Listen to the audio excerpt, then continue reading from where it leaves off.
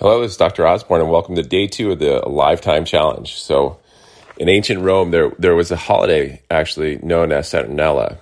And for the entire month, Seneca tells us that people literally took a break from their usual business. People ditched their usual garb for festive wear. They put a pause on self-control at brunch and at the dinner tables, and they slept into the afternoon, and they stayed up into the wee hours of the morning. Seneca says the whole mob let itself go in pleasure. And he also writes that once December was a month, now it is a year. See, people gave themselves license to throw their habits and routines out the window just for the holidays, just for a couple nights, just for a couple weeks.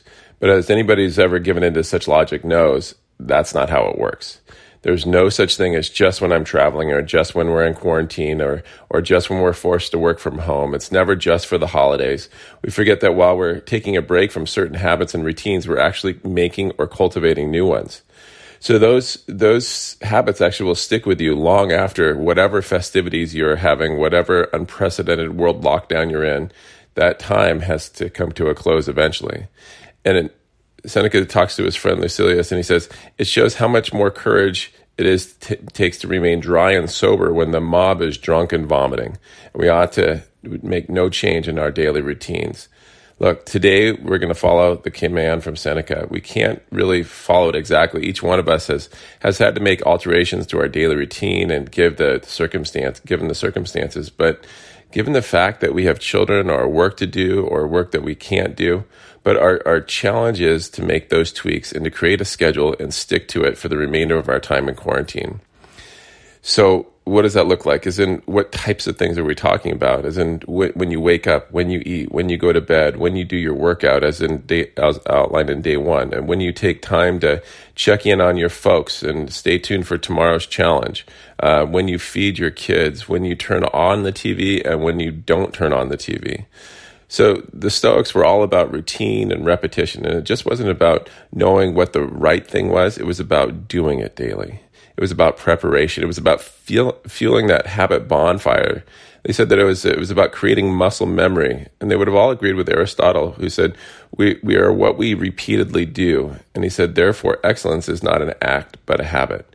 We become what we repeatedly study, what we repeatedly work on, and what we habituate.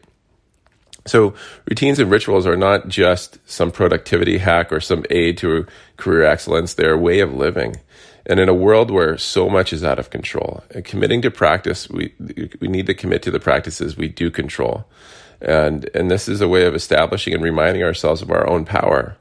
Marcus Aurelius, who was the emperor of Rome, even sensed that thousands of years before psychologists and time management experts came along and proved it, that his nature required routine. And it's why that he, who was an insomniac and one of the most powerful people in the world, who didn't have to do anything, was strict to himself about sticking to his schedule.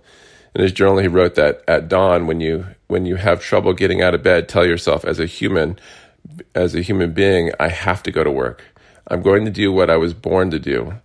If he didn't get up early, if he missed his morning reflection time, if he didn't get his work done, it was just a complete mess. And how are we? So if you talk to any sleep expert, they'll tell you that we need structure and routine to go to sleep and to wake up the same time every day. If you talk to any educational expert about helping your kids do better in school, they'll tell you your kids need structure and routine. If you talk to any behavioral expert, the first question they'll ask, what's the structure and routine look like?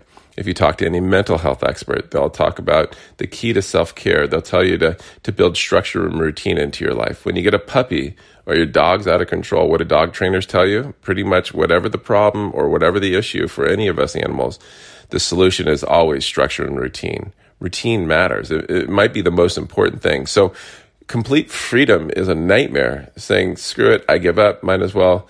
It might seem like a little relief at first, but you're going to regret it. Eisenhower defined freedom as the opportunity for self-discipline.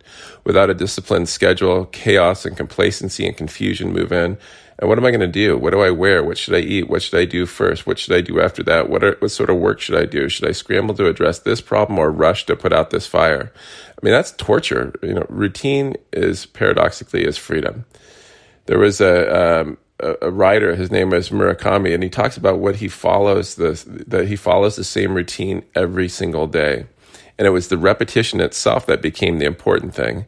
It was a form of mesmerism. It was like he was in a trance. I mesmerized myself to reach a deeper state of mind. And if you Google how many books that he's written, it says that he's written at least 30 books. Now, that's a lot of books. And the way he did it is he followed the same schedule day after day. Your routine while you're quarantined should be time-based. And this is important. While we spend our day, how we spend our days has largely been decided for us. We have to assert control and be deliberate about when and what we do. Jack Dorsey, who is the founder and CEO of Twitter, gets up at 5 a.m. without fail. Queen Victoria woke up at 8 a.m., ate breakfast at 10, met with her ministers from 11 to 11:30. Fred Rogers, Mr. Rogers, was up at 5 a.m. and he spent an hour in reflection and prayer before going to the local pool to swim laps. Decide, assert control, be deliberate. I wake up at 7, I take a walk at 7:30, I drink coffee and read at 9. I will work until noon, and when I break for a bite to eat, I'll have a bite to eat at 12:30. I go for a run. At 1, I get back to work. At 3, I take a 5-minute break for some physical activity. At 6, I make dinner. While cooking and eating, I allow myself time to watch TV. After dinner, I spend time with my family and friends, calling and texting to make sure everyone's doing well. I'm in bed at 9. I read for an hour and call it a night at 10. That doesn't have to be your schedule, but I just want you to make your schedule. So when you routinize, when you create a routine, disturbances will give you less trouble. They're just boxed out. There's no space for those disturbances in your life. And by the order of clarity you build, what will happen is that you'll start to develop order and clarity, especially now. So don't use this break from usual business, as Seneca put it, as license to punt your good habits and routines. We need routine now more than ever. Make the necessary adjustments and then stick to that routine, and stick to it even when the so-called normal life returns. This is great, Dr. Osborne. Make it a happy day, create a routine, and I'll see you tomorrow.